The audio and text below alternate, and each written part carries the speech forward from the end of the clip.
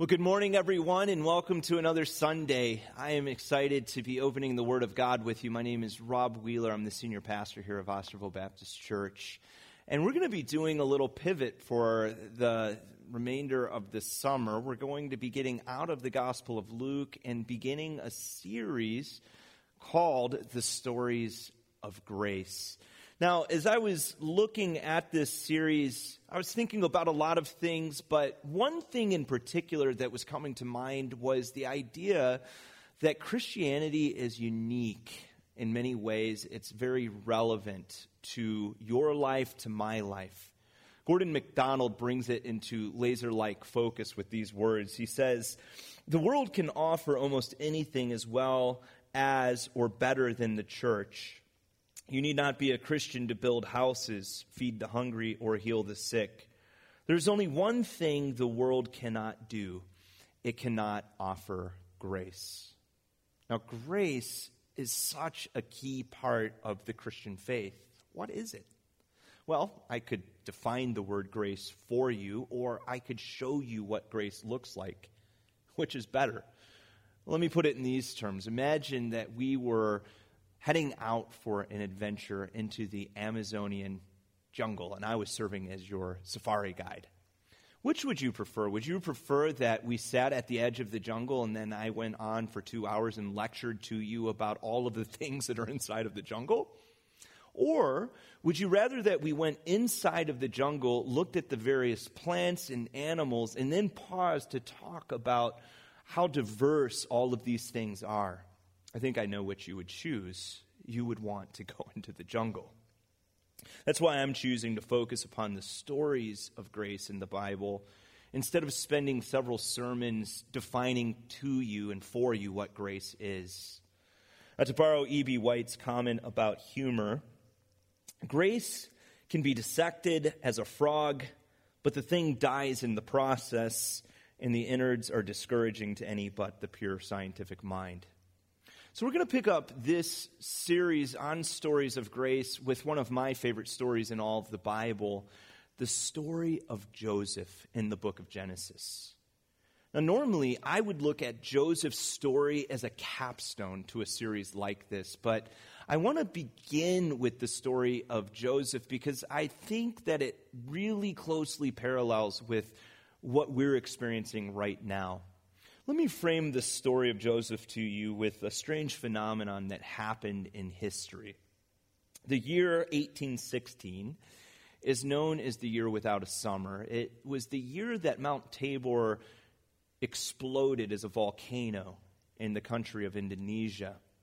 And it let out a dust plume, which of course changed weather patterns. It reduced solar radiation. It caused widespread failure of crops and unprecedented cold in the world. In fact, for European history, it really defined part of that history.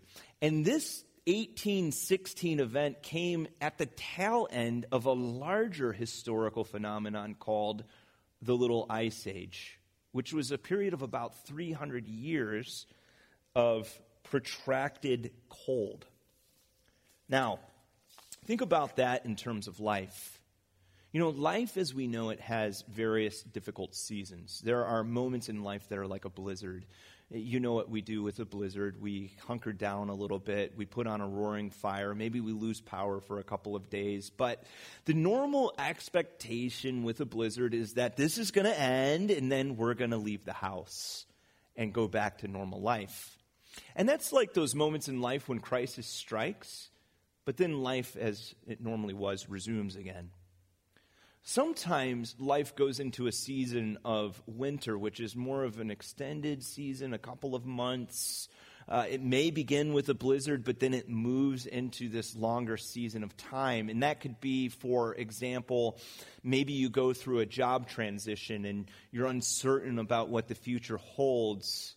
Or maybe it's a lengthy period in your household where you're dealing with conflict in your marriage or something like that. And then with some counseling and some help, again, life goes back to normal. But what happens when there's an event that occurs that is forever life-altering. You know, like that little ice age which lasted for 300 years for those people in Europe. There's a pre-event life, and then there's a post-event life, and there's no going back to the pre. Now, Joseph's life is like this. His little ice age began with a snowball that became an avalanche. If you know anything about Joseph's story, Joseph grew up in a pretty dysfunctional household. A lot of problems.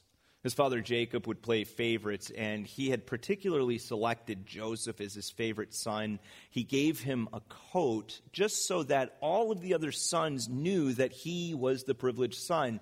And all of the other sons, noticing that Joseph was the favorite son, didn't take kindly to that. Genesis 37:4 says that they hated him, and they couldn't say anything peaceful to him. Now, Joseph capitalized upon this, and that really led into more dysfunction. You know how homes are. Every home has its problems. There's hurtful things that are said. There's relational breakdowns, but we tend to work through those things. There tends to be resolution, but what happens when things get so dysfunctional that two sides can no longer talk to one another? And that's what's happening in Joseph's life. As he flaunts his privilege, Genesis says his brothers hate him even more. And a seed of bitterness is growing in their hearts. Until one day, Jacob decides to send his son Joseph to check up on his brothers who are off watching his flocks. He would tend to do this. He'd send Joseph along, and then Joseph would come back. And earlier in this story, it tells us that Joseph came back with a bad report, which again only intensifies the hatred in the situation. Now, his brothers see Joseph coming from far off, and an impulsive plot emerges. They begin with a murderous intention. Reuben comes in, one of the brothers, and he talks them off of that path. But then the fourth brother, Judah, asks them to commit to something that may have been even worse than murder. You see, he suggests that they should commit Joseph to the living death of slavery. And this is where his little ice age begins. Now remember, this is a life-altering event. It forever changes the trajectory of your life, the course of your life. So for Joseph, he's never going to go back and live in the tents of Canaan with his family ever again. For the next 13 years of his life, he will go through slavery. And as he's doing that backbreaking work, he works his way up through the ranks to a position of prominence. And then he's accused falsely. He's thrown into prison. He spends the next so many years of his life in prison. He helps a guy get out of prison, and then the guy forgets all about him. Now, these are the type of life circumstances, when you think about it, that for most people breaks them, but for some people makes them. I want you to think about your own life for a moment in the context of these little ice ages. Some of you know exactly what I'm talking about. You've experienced something in your life that has forever changed your life. Maybe it's a marriage relationship that fell apart, and you had to learn to live with a new normal after a divorce. Shared custody of kids, living with the hurt and wound of just deep pain as a relationship that you really valued and cherished fell apart. And then the disorientation of trying to find a new normal, fear about finding love again in your life. For some of you, you've lost a loved one, and it just changed everything. Whether it was a spouse or a friend who was like a sibling to you, or one of the worst losses that anyone could endure, a child. You get what I'm talking about here. You understand the reality that a long winter descends upon a life, and it feels like spring is not going to come again. There is a new normal, and you just have to learn to live with the new normal. We're even asking the question about this right now with regard to this COVID-19 pandemic. Is this going to bring about a little ice age into the world in general? Are things not going to go back to normal again? Is life as we know it heading in a new direction, and we're just going to have to get accustomed to whatever that new is, quite possibly? And what happens when moments like this come into our world? Well, we begin to ask big God questions. We begin to ask questions like, where is God right now? Do you think Joseph asked that question while he was in prison? Probably. We begin to ask the question, what is God getting at in this situation? What is he doing in this situation? How could this situation possibly lead to a good outcome? In fact, as you think about those questions, as you ponder them, I want you to move to the next part of the story with me. Now, it's interesting, as you look at Joseph's life and you look at life in general, you see that God uses life-altering events and the pain and suffering that those events bring to teach us about the sufficiency of his grace. In the book of 2 Corinthians, the Apostle Paul shared of his own little ice age. If you know anything about Paul's story, he suffered many hardships in his life, but there was one particular pain that he dealt with that almost brought him to his knees. He tells us in the book of 2 Corinthians that he called it a thorn in the flesh, and he explained that it was a messenger from Satan. And a lot of Bible students have asked the question, what does he mean by a thorn in the flesh, a messenger from Satan? And there's been some good thoughts and answers around that, but I think the safest way to answer that question is we just don't know exactly what Paul was dealing with. Now, how do we tend to pray when we are experiencing tremendous difficulty, life-altering events, and suffering? I think the normal type of prayer is, can I go back to normal again? If you're dealing with pain right now, for example, the prayer would be, can I go back to the pre-pain life? If it's a relationship that's been destroyed or is in serious dysfunction, can I go back to how the relationship was? Maybe it's a child who is made some really poor decisions in your life, and so you're praying for that child, and you're like, I want my old child back. Paul prayed this way. It tells us in 2 Corinthians 12 that 3 different times I begged the Lord to take away this pain. And you know how God responded to Paul's little ice age? The Bible says that each time he prayed this way, God said, my grace is all you need. My power works best in weakness. And now we come back to Joseph's story, and we see something incredible. That sometimes God doesn't answer those prayers because God's grace is at work. God is reinventing a life. There were 2 great skills that Joseph possessed. One skill was the gift of administration. Another gift or skill that he had was dream interpretation. Now, think about this. Had Joseph remained in Canaan, he would have always been in a place where those skills would have been greatly underutilized. Yeah, he would have managed his father's flocks and maybe been the superior brother in his family, but he would never have soared to the heights that God intended for him to soar. However, in making a transition down to the land of Egypt, Joseph is now perfectly positioned to use those gifts to the glory of God. And you see that reinvention take place in Genesis 41. Pharaoh wakes up from 2 disturbing dreams, and he searches through all of the land looking for a wise person who could tell him the meaning of these dreams. It turns out that Pharaoh has in his court a cupbearer who remembers a guy in prison named Joseph, who has just this unique skill. And so Joseph comes forward. He interprets the dreams because he has a relationship with the living God. And not only is he able to use that skill, but he's also able to use his administrative gifts and tell Pharaoh just how to attack this problem of a famine that the dreams are foretelling. So he uses these 2 incredible gifts In Genesis 41:57 explains, all the earth comes. Now think about it like this. Had Joseph never gone through the little ice age, the entire world would have greatly suffered.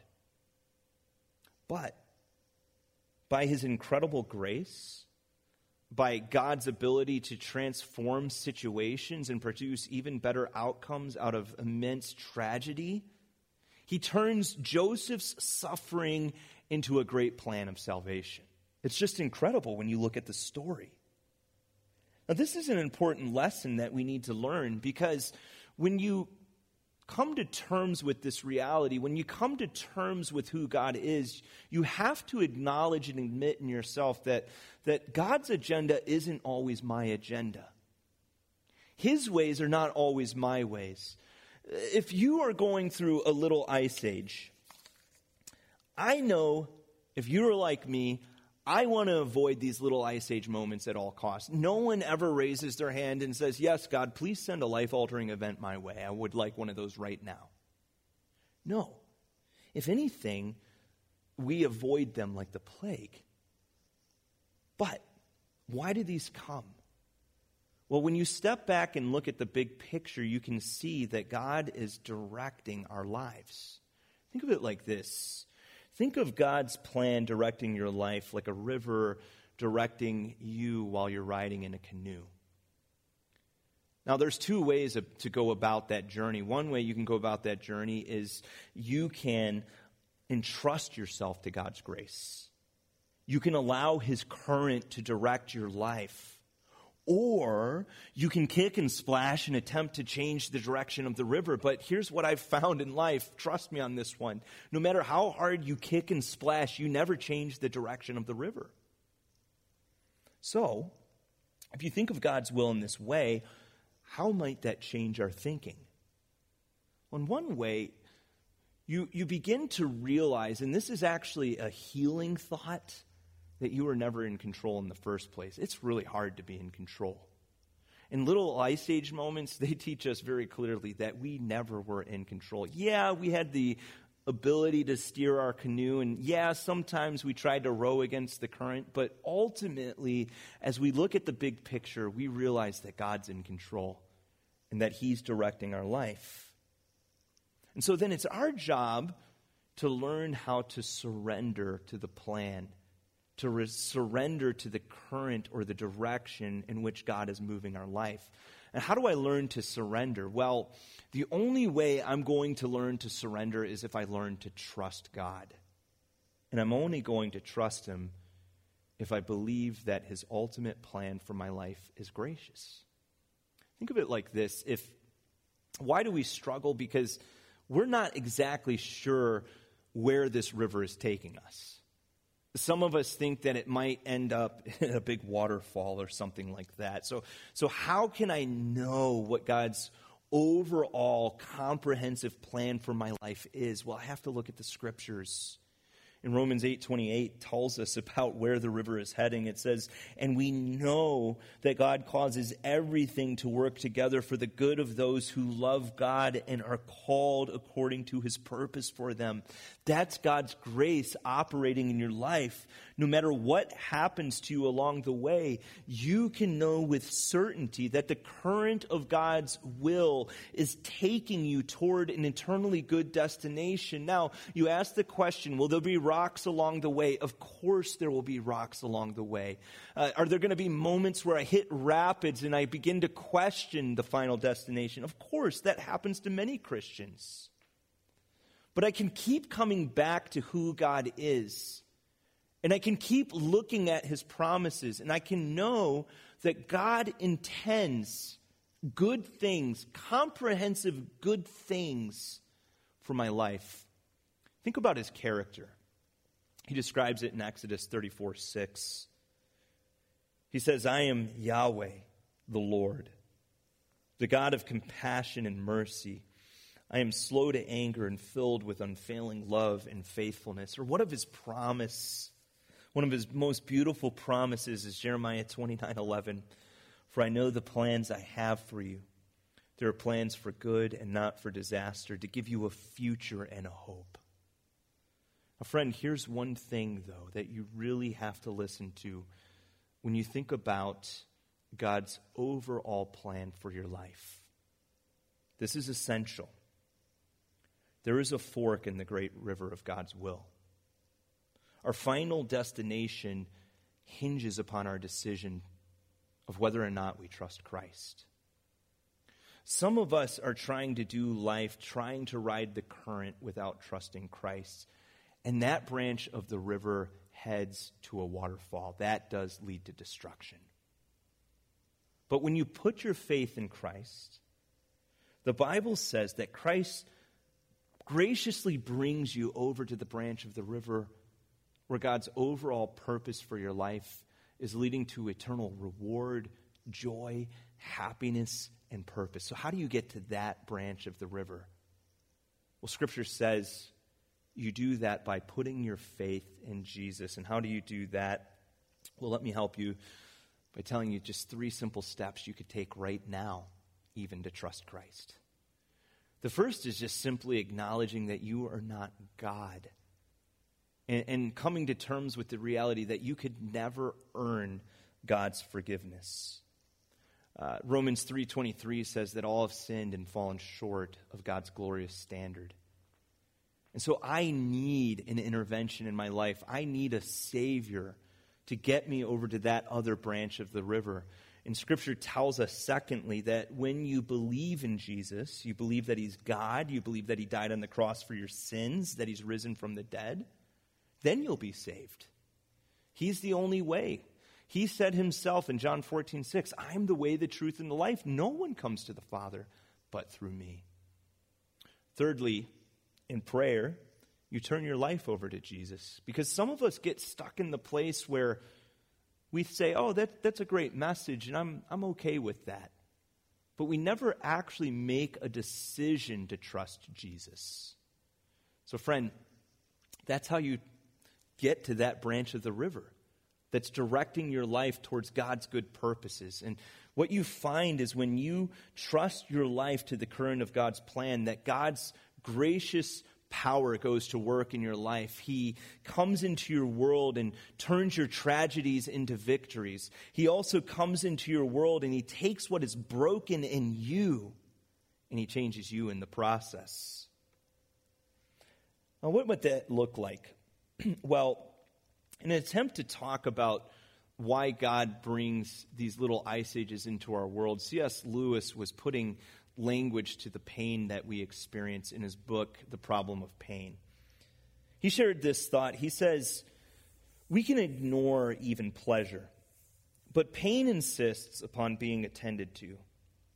God whispers to us in our pleasures, speaks in our conscience, but shouts in our pain. It is His megaphone to rouse a deaf world.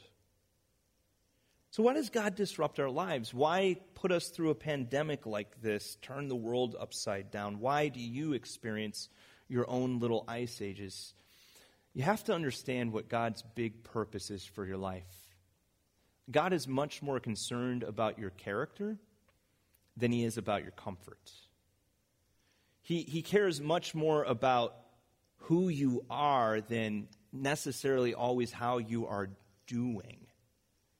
Because God's big goal for your life is to make you become the special limited edition version of Jesus that you were always meant to be. And so if C.S. Lewis is right, and I believe that he is, that means that God uses pain to change you for the better. So now we come back to Paul's story, because this is what Paul learned. And I'm going to read to you now from the Message paraphrase as Paul thinks about that thorn in the flesh and what God was doing through it. He says, once I heard about God's grace, and I heard that God would not bring my life back to normal, I was glad to let it happen. I quit focusing on the handicap and began appreciating the gift. It was a case of Christ's strength moving in on my weakness. Now I take my limitations in stride and with good cheer, and so the weaker I get, the stronger I become.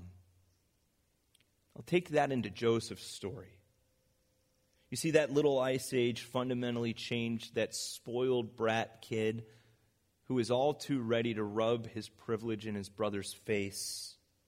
While his sins did not merit the betrayal that he had received, his ego wasn't helping the situation at all. And it was only going through this that Joseph could truly become the leader that his brothers needed. They didn't need a leader that dominated over them or felt superior to them. They needed a leader who was gracious and merciful and forgiving and humble.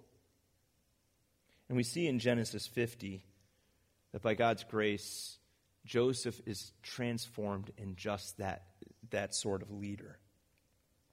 Now we pick up this story. Jacob has just died.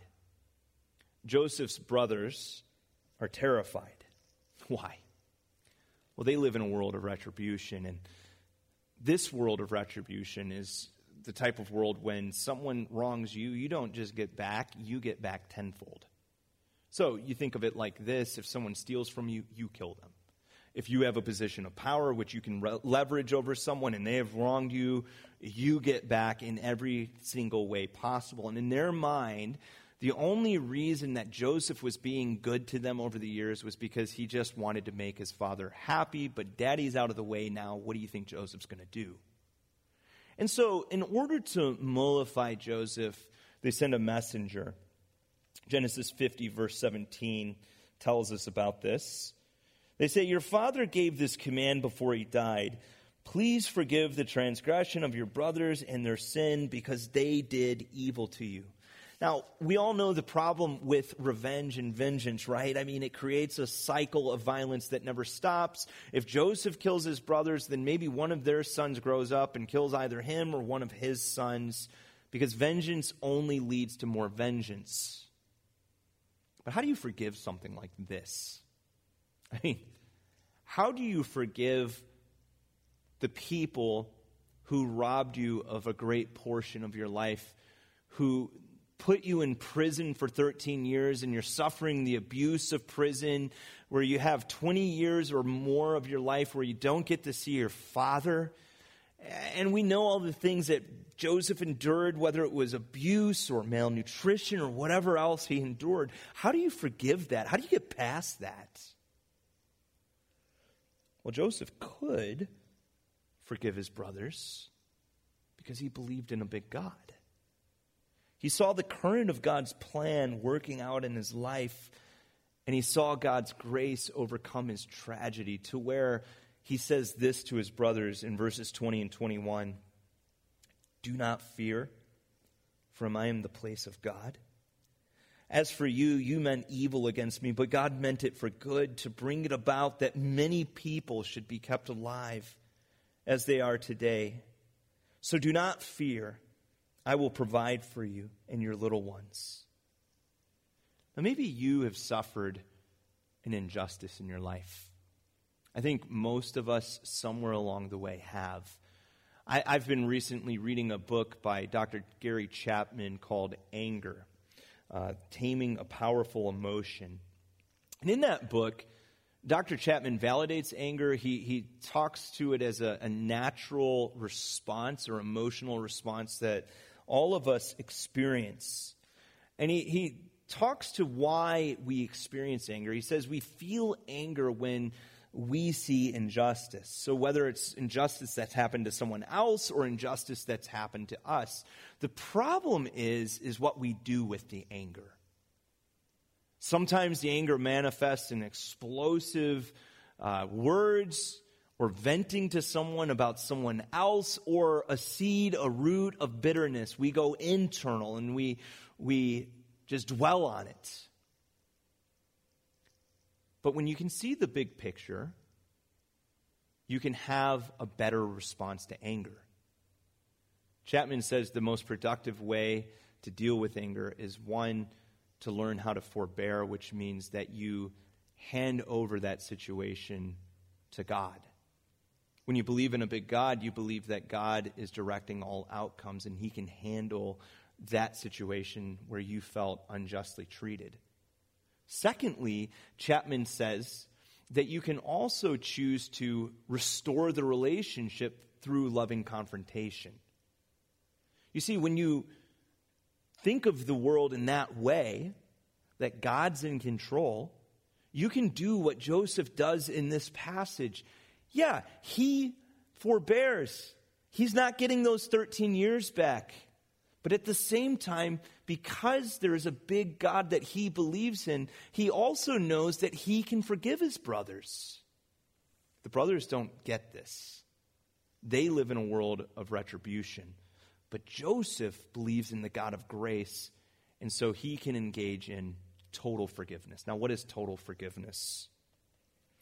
It is the choice to no longer hold a person's crime or sinful decision against them. It's what God did for us in Jesus. God has chosen to forgive our sins in such a way that he will no longer bring them up to us. He will no longer seek retribution from us. One beautiful passage that describes this is Isaiah 44:22. God says, I have swept away your sins like a cloud. I have scattered your offenses like the morning mist. Oh, return to me, for I have paid the price to set you free. Friend, that's grace. We don't deserve it. We didn't earn it. Yet God extends it. And when you have met the God of the Bible, when he intersects in your life in that way, he changes who you are too. Now, as we bring this all together, we see from Joseph's story of grace that Joseph could see the total picture, and that big picture freed him up to be able to forgive the unforgivable. And we all need to see the total picture sometimes. I like to think of it like this, there's always more at work in the world than we can see. I'm reminded of that when I think about the rainbow. Now, as you know, rainbows are beautiful, multicolored arcs which appear when sunlight hits water droplets. Now, it's interesting when you look at the rainbow that the arc that you're looking at isn't actually the total picture. Pilots know this. When pilots are soaring at tens of thousands of feet above the Earth's surface, they can see the full picture. And the full picture is that the rainbow isn't an arc. A rainbow is circular. At that level, they see reality as it is. And that's what Joseph does in this passage. He's soaring at an altitude far above his brothers. Essentially, he's saying to his brothers, I see the whole rainbow. I'm flying at the perspective of the world from God's gracious vantage, his outlook. I no longer view my hurt and pain from the ground level. I see things the way God sees it. Yes, you intended it for evil, but God meant it for good. Chuck Swindoll, remarking on Joseph, says, Joseph was led by grace. He spoke by grace. He forgave by grace. He forgot by grace. He loved by grace. He remembered by grace. Because of grace, when his brothers bowed before him in fear, he could say, get on your feet. God meant it all for good. So here's where we land the plane. The God in these stories of grace is the same God who you need to know. The same God who is extending grace to you. His grace can reinvent this little ice age that we're going through. It can reinvent the little ice ages that you've experienced. His grace is also operative in the sense that he can use it to change you. He is totally capable. He's totally capable of handling every detail of your life. The big question is, are you willing to let him? Will you let him direct the current of your life? And the only way you're going to do that is if you take a step back and you look at the total picture, seeing that God has a perfect outcome for your life. Can I pray for you? Heavenly Father, I pray over each one listening today, asking that they would see the total picture. Like Joseph, who you directed his life and created that beautiful outcome of grace to where he was even able to forgive his brothers, Lord. I pray for the one listening today that they would see you from that perspective, that they would fly at that altitude, that they would see your grace. Lord, we need your grace. To go one day without your grace is just unthinkable now that I've experienced it. I pray for each one here who is considering Jesus right now, that as they think of their life, as they think of their relationship with you, that they would see that Jesus is the only way, and that they would entrust themselves to him by faith. Praying for the church as well, asking that you would continue to keep us safe, healthy, that you would unite us together in the Spirit even while we are separated by distance. We pray for all these things in Jesus' name. Amen.